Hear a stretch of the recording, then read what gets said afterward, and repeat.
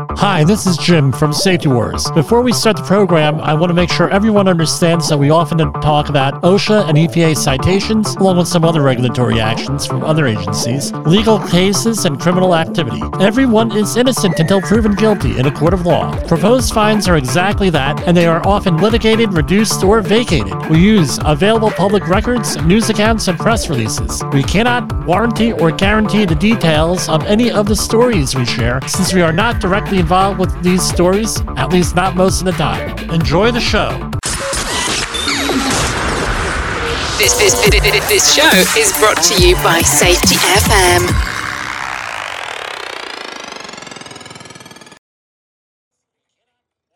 And from the border of liberty and prosperity in the highway to the north, this is Safety Wars for Monday. What day is it? Monday, September 25th, 2023. We are broadcasting today from Orlando, Florida. Yes, I flew down this afternoon in all that rain and snow. Well, not snow yet, but it felt like snow. Might as well have just been snow. Flying down here in rain and everything else to try to get down here and do... I'm meeting Jay Allen today. I met Jay Allen in the parking lot, actually. I am going to be at the Alliance for Central Florida Safety tomorrow, working with Jay, seeing Jay, meeting some people, attending the conference. It's at the Rosen Plaza, 9700 International Drive in Orlando, Florida. Jay had suggested, when I met him in the parking lot, he said, why don't you go in? I have my equipment there, and don't break anything, right? I'm only joking. He didn't say that, but obviously, don't break anything. And why don't you do your show from today? And I said, yeah, that sounds like a great thing. So where have I been? It's been a couple of days. A lot of stuff going on at Safety Wars and lining up. We're getting all different types of new clients and everything else out there. And we're going to continue tonight with our, this is our last week of Disaster Preparation Week, 2023. We basically, except for one or two programs, we covered everything to do with disaster preparation. That's one of our passions here. That's actually how we originally had set up when I left corporate America, right? When I left my job and everything and set up my first company, which shall be nameless. We had wanted to do all of this disaster preparation stuff for churches, for community groups, and everything else. And what do you think a lot of the comments were that we received? Well, that should be something the government should be doing. That should be something that other people need to be doing. We don't need to be doing that. And this is what we heard in New Jersey when we had the 9/11 situation right across the river from New Jersey. It was just a complete and total shock to me on a lot of levels here with everything. I mean, with what we're doing here with Envision was we had envisioned to, with all this stuff, was to help the community. The government, they get overloaded. The emergency responders, they get overloaded. We're not going to disparage these folks. I mean, you can only do so much. But what ended up happening was I'm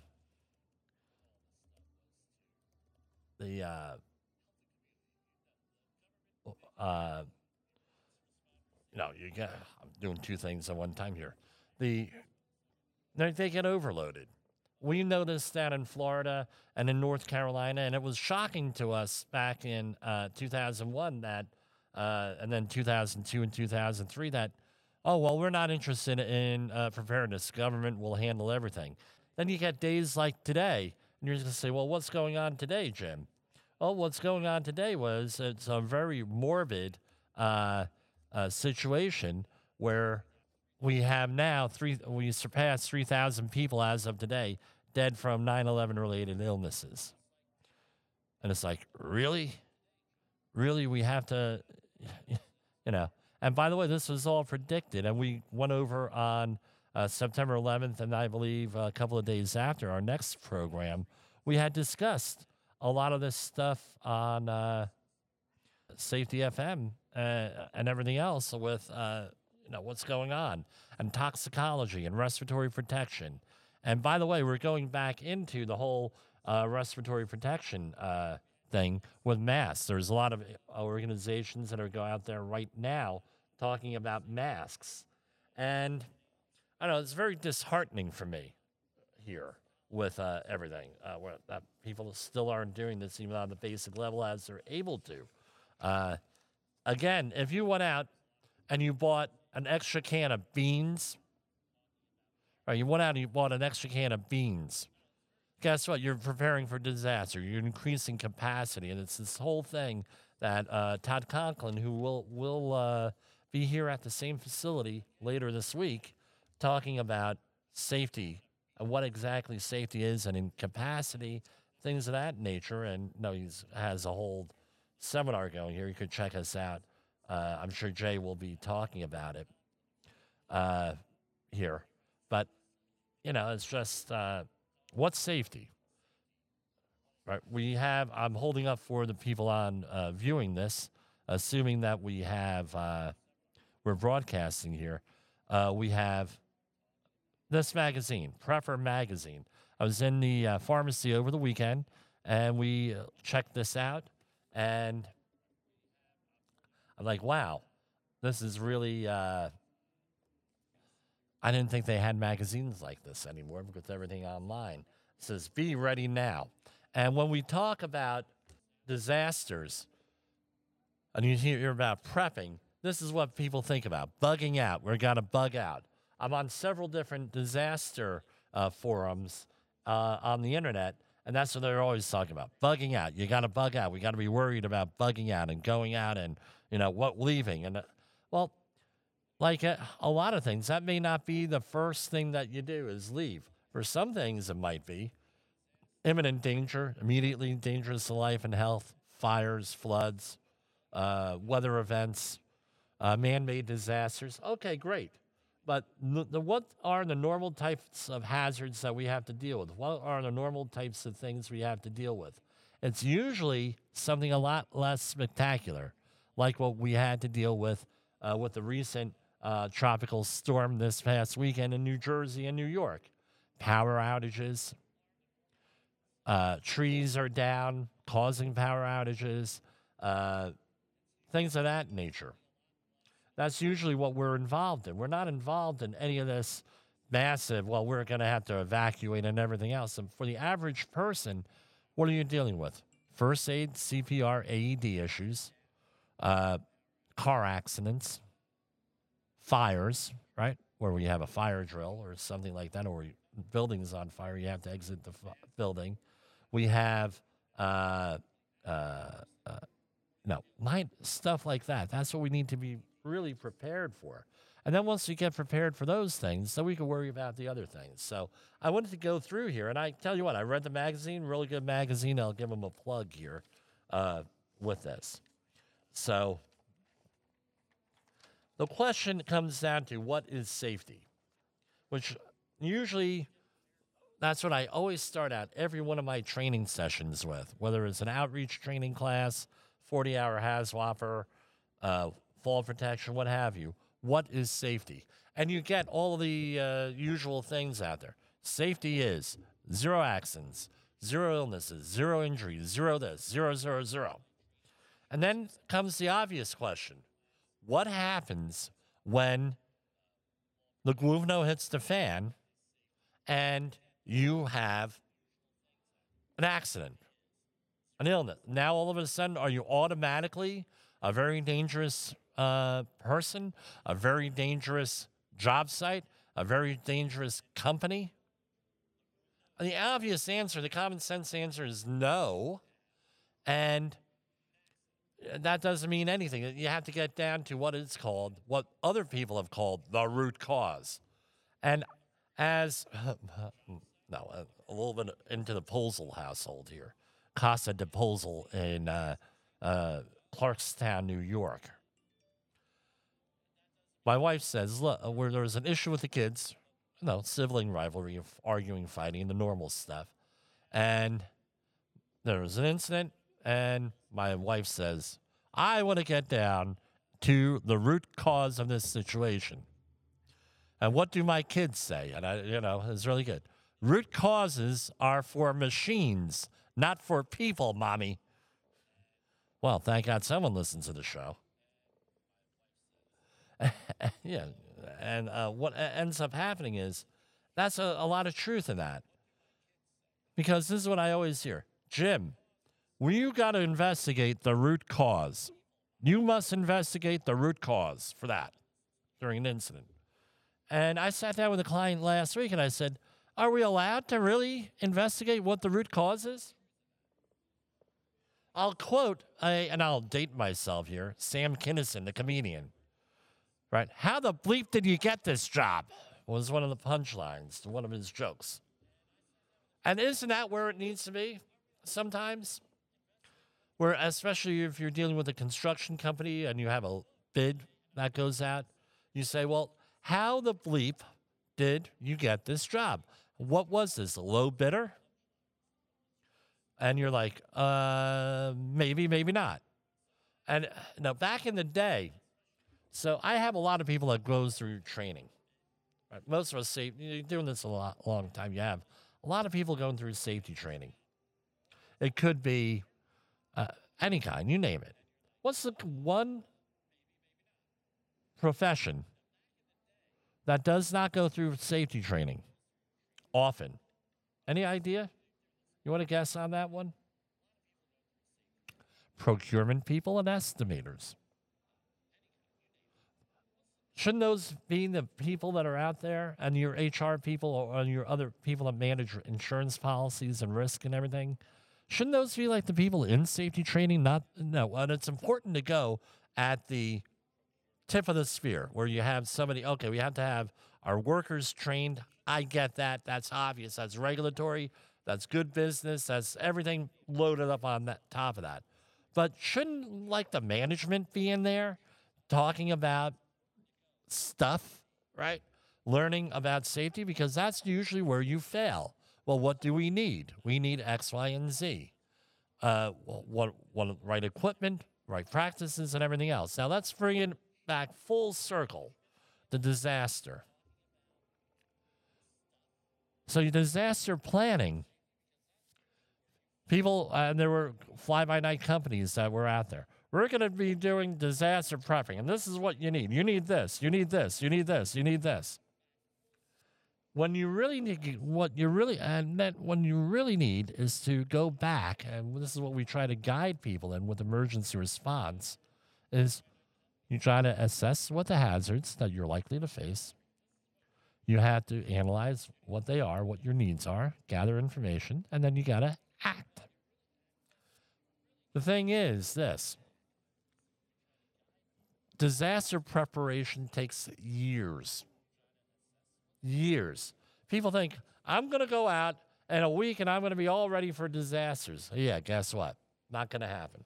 So what they recommend in this magazine, I'm not going to read word for word, but they bring up some really good points here. Is number one, have a plan.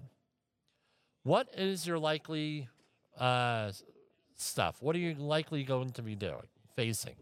So in New Jersey, we have, in California is even a better example because you have all 9 different growing zones in California. I think there's 9 in there. So you have 9 different types of climates. In New Jersey and New York, where I'm from, what are you going to need? You're going to have to worry about flooding. You're going to have to worry about power outages. You're going to have to worry about medical emergencies. We can plan for that. And foul weather events. So you have 4 basic things that you're going to deal with. So what are you going to need? You're going to need some type of resilience and capacity, financial capacity. So that might be something, and again, that's usually finances are a multi-year, multi-decade situation going into that. And there's all different ways, and I'm not going to go into financial stuff here. There's all different ways to prepare yourself financially. But if you do not have the capacity the financial resources to manage things, to manage a disaster, be out of work for 2 or 3 weeks. That could be another disaster. Being out of work for 2 or 3 weeks. How are you going to manage that? And everything else with your career, banking, and all of that, that's something here. Also, I would also include in finances getting all your paperwork together for all your assets, titles, deeds, that sort of thing. Bank account information. Here's another one, water. Right? So as I previously said, and here, there are 4 different scenarios you're going to have to deal with. What are they? Your 0 to 72 or 96 hours, right? That's one. Then 72 or 96 hours, however you want to divide it, to about a week, right? And then you have up to 30 days, a disaster, then greater than 30 days. So water is one of those situations where what kind of capacity are you going to have? If you have a backyard pool or you closer to another water source, heck, guess what? That's pretty much solved where you're going to get your water from. Number one. Number two is, are you going to drink that water? So let's do the math. Back of the envelope math here. You have water, okay? You have water. Average person needs to drink, we'll say, 2 gallons of water a day. Let's say you're in a household with 4 people, right? So that means that you're going to need 8 gallons of water a day, potentially for drinking, right? That means 8 times 7 is 56 gallons a week, right? Now, you take 56 times 4. What's the quick math? Is 224 gallons a month of water for 1 month. So if you think you're going to you see those survival kits out there, right? We'll have enough food for you for a month and blah, blah, blah, blah, blah. All right, and guess what? They're good. I'm not disparaging them. If you feel that you have the need for that, there are some parts in the United States where that is an absolutely reasonable need to have. If you're in some really rural areas out in the Midwest and the far West. And I would even add northwestern New Jersey in there. That might be an absolute reasonable thing to have. You have to do an assessment. But where are you going to get the 200 plus gallons of water here? Ooh, that's a lot of water. So I know my math is wrong on that. But, over 200 gallons. Now let's say you're going to be over 30 days. You're into primitive living, my friend. And that, unfortunately, is where a lot of the material on the internet is. It's not for your regular little disaster, what most people are going to deal with. And, we're going to have to go to primitive living. So that's it. Now, energy. You'd be shocked and amazed how many people do not know how to operate a generator.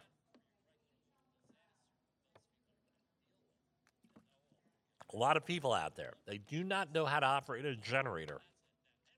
So there's a power outage. We had this 2 times with Hurricane Katrina down in Louisiana, and in 2005, and we also had this through all the many disasters on the East Coast and the West Coast with things, earthquakes, energy, where you're getting your energy from. So what do they do? I had family members, no idea how to operate a generator. They bought one, had no idea how to operate it. Hey, you're going to go out there and run that a couple of times a year, make sure it's running, make sure you know how to use it, make sure your family knows how to use it, where you're going to put the placement. Where's the placement going to be? Not in the garage or an enclosed area outside. How are you going to secure that in the backyard? Are you going to chain it down? How are you going to what appliances can you run off of that generator or anything else? And it could be a solar powered generator, and you get people out there, well, I have solar panels. Well, depending on where you live, those solar panels may only be connected to the grid, may not be connected to your actual house. Did you think of that? So you got to plan for that. And plus, putting up solar panels, I'm going to tell you, do your research and do your homework on it because it may not be for you.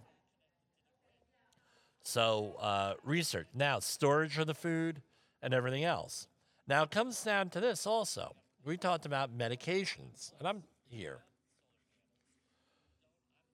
How are you on medications? What are the requirements for a medication? What are the storage requirements in a medication? For example, if you're on an injectable like insulin or Ozempic, some type of insulin, Ozempic, Wegovy, Mujanto, I think is the name of the new one. What are the storage requirements? Are you going to have that on ice? I've heard of diabetics lose, right? So for a diabetic, often they will issue insulin for up to 90 days for that. Now, all of a sudden, you have a power outage, you may lose 90 days worth of insulin. How are you going to replace that? Insurance company will likely not pay for that. Just putting it out there. So maybe the idea would be to maybe only get a 30-day supply. That way, you have a little bit more capacity or resilience here versus the 90-day capacity where you may not have power to keep that cold. Something you need to plan for. So the other thing is this. You have these disaster food sources, right? Keep the 1 month. And what do they have? I mean, some of them are good. Some of them are bad. But what if you have that one picky eater in the house? Well, what do you mean, picky eater? Well, Jim, that's offensive that you should say picky eater. Well, let's say you have that one picky eater in the house. You're going to force the person to eat legumes during a stressful survival event? You think you're going to have pushback? How about if someone develops an allergy or has an unknown allergy to those foods? Now you just compounded your problem. So what do you want? You want food that people are going to eat, that are part of your normal diet as possible. Whatever that is. I'm not going to tell you what that is. You have to do an assessment yourself. Because the last thing you want, now the other thing is, the last thing you want is someone to not get sick off of food or now be complaining every day, this food sucks, mommy, this food sucks, or you get an adult, right, with that, especially an older person, right, who may have other medical issues. And do they meet your medical requirements on there? Some people cannot eat. No, I mentioned diabetics, may not be able to eat a lot of things out there, may not be appropriate. What's some of the other stuff here? Okay, now again, storage of the food.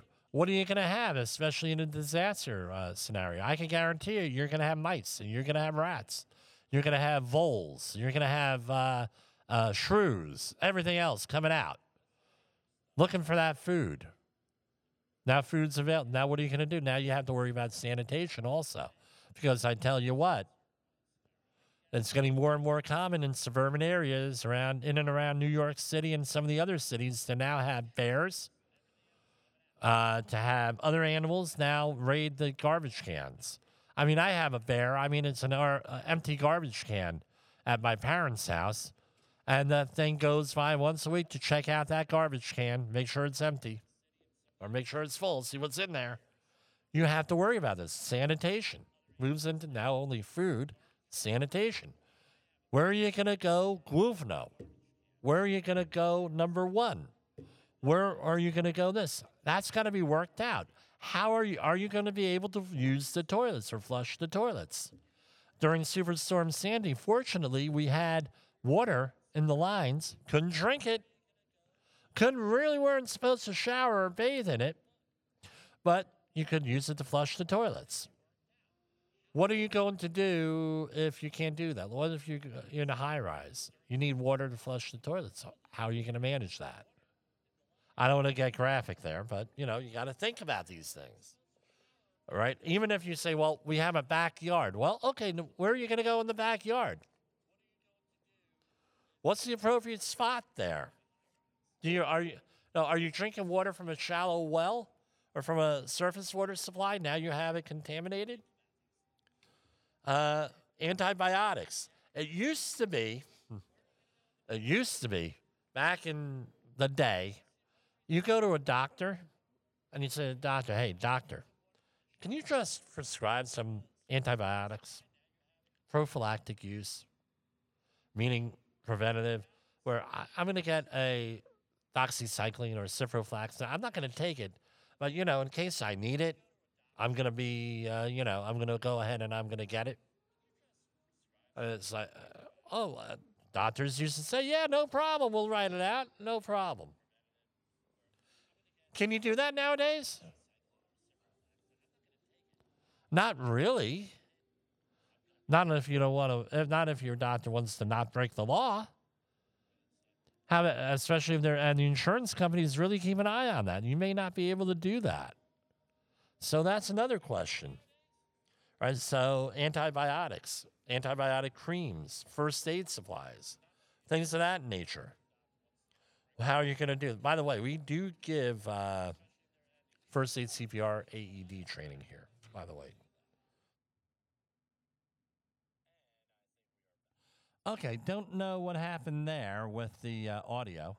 We started to get some wicked feedback here. I'm sure Jay Allen is in a panic right now. It's his setup. What did you do to my setup? I didn't do anything. Just started doing that. I think it was on the software end in the software program we're using. Anyway, so we were talking about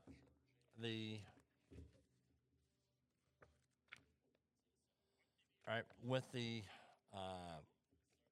cooking. So now you have food. Okay, great. How are you going to cook it? Does it need cooking? Is it finger food, ready to eat food? And again, the other thing is this: how often does that food have to be rotated out? Are you going to be cooking with fire? Are you going to be on that backyard grill? Okay, well then in that case, you may need propane or you may need wood, charcoal. What are you going to do? Planning things out. And there are all different types of options there. I'm not going to do that. And the other thing is this: water. How are you going to disinfect it? Are you going to be boiling water? Or are you going to be adding iodine to it? Are you going to be adding bleach to it? And if you are, how much? Different sources say different things. All has to be planned out. Everything has to be planned out with everything. Again, you have to decide whether you're going to be primitive living or are you going to be, over 30 days primitive living, up to 30 days. What are you going to do? Thankfully, most people want small emergencies up to a week with that thing, maybe a little bit longer. So now you get the whole thing. Well, we are going to bug out. We're going to I'll go on foot, and we're going to go and evacuate an area on foot. Now you may say, well, that's not really realistic. Well, guess what? Happened in Hawaii recently, and they're still investigating as to what the hell happened there. So is that really an unreasonable thing? I don't think so. Now, people are like, well, this is how you do a ready-made shelter. Well, that's great. Let's say that you break down in the middle of nowhere. This might be something that you need to worry about. I would suggest that people stay with the car or the vehicle, generally speaking, not go out and start walking around. But again, what are you going to do? You have to have some type of resiliency. What kind of plan? If you're going to be planning, this is especially with boaters, right? They have to have plan for these things. What if they're stranded out on a boat in the middle of a lake, middle of a river, middle of the ocean, offshore, what have you? What kind of resiliency?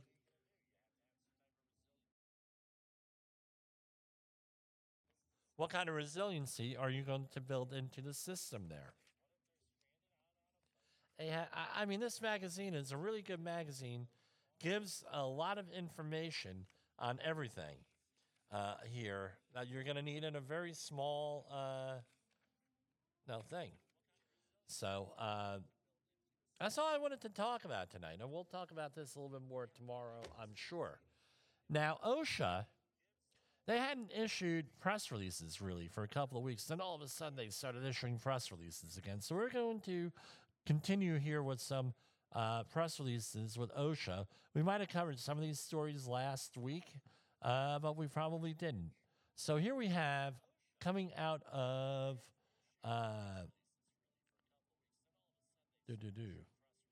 U.S. Department of Labor announces $12.7 million in grants awarded to promote workplace safety, health, training, and education. This is under the Susan Harwood Grant Training Program, and they awarded around $12.7 million in grants to 100 nonprofit organizations across the United States. Now, what's great about the Susan Harwood Grant Program is that the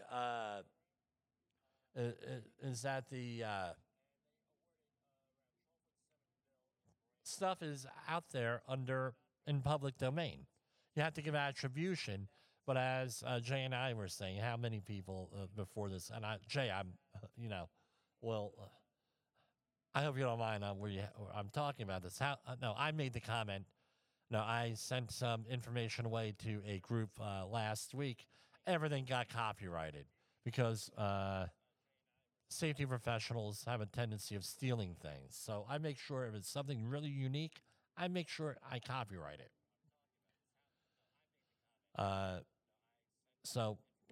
Again, this is a really good program. You can check it out on the OSHA website. Go and find out all different types of stuff, especially with fall protection, things of that nature. There's some really good information out there. Federal investigators find Texas poultry processor endangered line workers by ignoring ergonomic and unguarded machinery hazards. As is our custom here, we normally do not mention company names, so if we do, it's totally by accident, or if it's something obvious, then we'll mention it. A workplace safety investigation found that a poultry processor exposed employees to ergonomic hazards, a common industry safety concern, the cause of many injuries to its workers. So what we have here is this. They found ergonomic issues, guarding issues, lotto issue, lockout, tagout, and eye protection. So ergonomic, let's go through here. It's $60,000 plus in fines. Let's see if we could pull up the thing right here. And if you're watching this on YouTube or anything, I'm doing this. We had issues here with these streams, so we went to audio only for this conference. Citation and notification of penalty. This is out of Nixon, Texas. Here. Citation 1, Item 1, serious. This is for general duty clause, where you have the employer did not furnish employment and a place of employment which were free from recognized hazards that were causing or likely to cause death or serious physical harm to employees, and that the employees were required to perform tasks resulting in stressors that had caused, were causing, and were likely to cause musculoskeletal disorders, those are MSDs. And they located a couple of things. Among other methods, basically people were repetitively lifting things. Among other methods, right? Well, let me put it in there. On or about March 15th, beware the Ides of March. And at times prior to and continuing thereafter, employees were required to reportedly lift boxes of chicken products weighing between 46 and 81 pounds from the conveyor to the pallet, from floor level to 8 product tiers high. I had this job in college, by the way, in a warehouse. The frequency and duration of lifts, weights of the boxes, repetitive motions, and awkward postures place employees at risk for low back injuries. That's absolutely. After years of doing that, people usually, unless they got on the machine end of things, meaning the forklift end, they usually developed something. Usually shoulder or back injuries. Among other methods, we recommend implementing a process-based approach with the following feasible and acceptable methods of abatement, which will eliminate things. So, again, with a general duty clause violation, they have to tell you, they have to show that there was a way of resolving the safety issue here. So we have everything. They list 4 different ways of doing this. You can look this up. I'll be talking here for hours here. Citation. So for that was 15,625. That's the maximum. Citation with item 2, it was eye or face protection. That was almost $7,000. Citation 1, item 3, type of violation serious.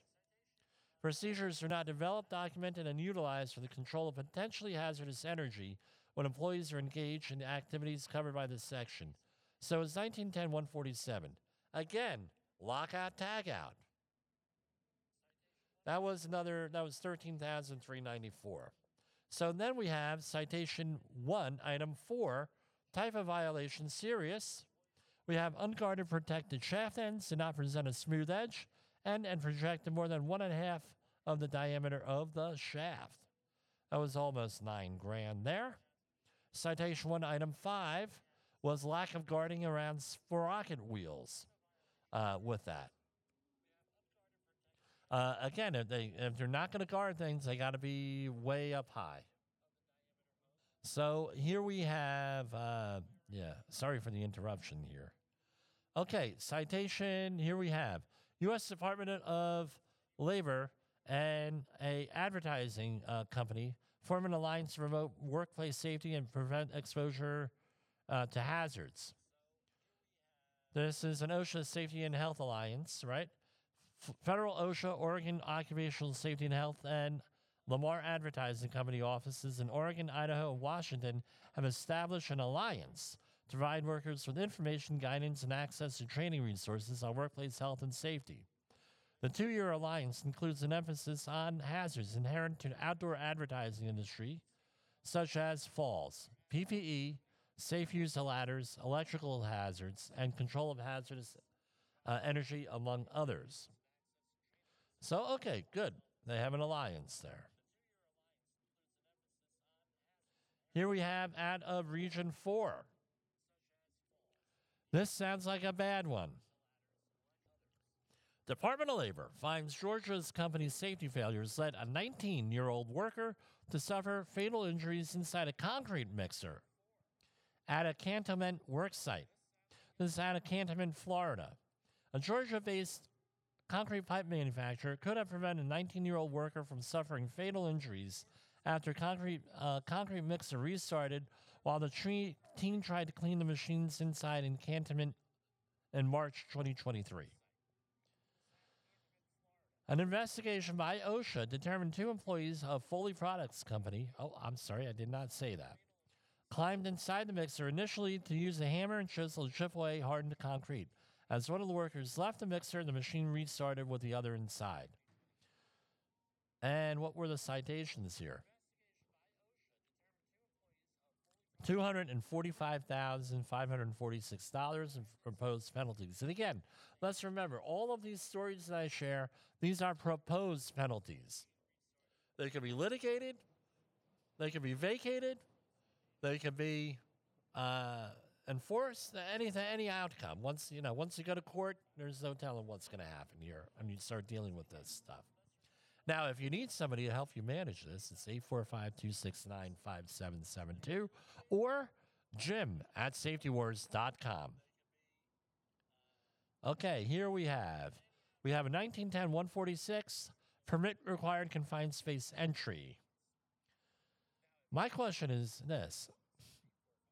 Why is a 1910-146 and not 1926-1200, whatever it is? Probably because this was a maintenance issue, this sounds like. This sounds like maintenance. And OSHA will normally cite you for the work you are doing. So this comes up all the time in maritime training. I had a conversation with somebody from a company that you have heard of last week who wanted to go and take maritime training. And I said, look, maritime training, just, it's does not really have to do with water. You'd be better off doing some type of Coast Guard training.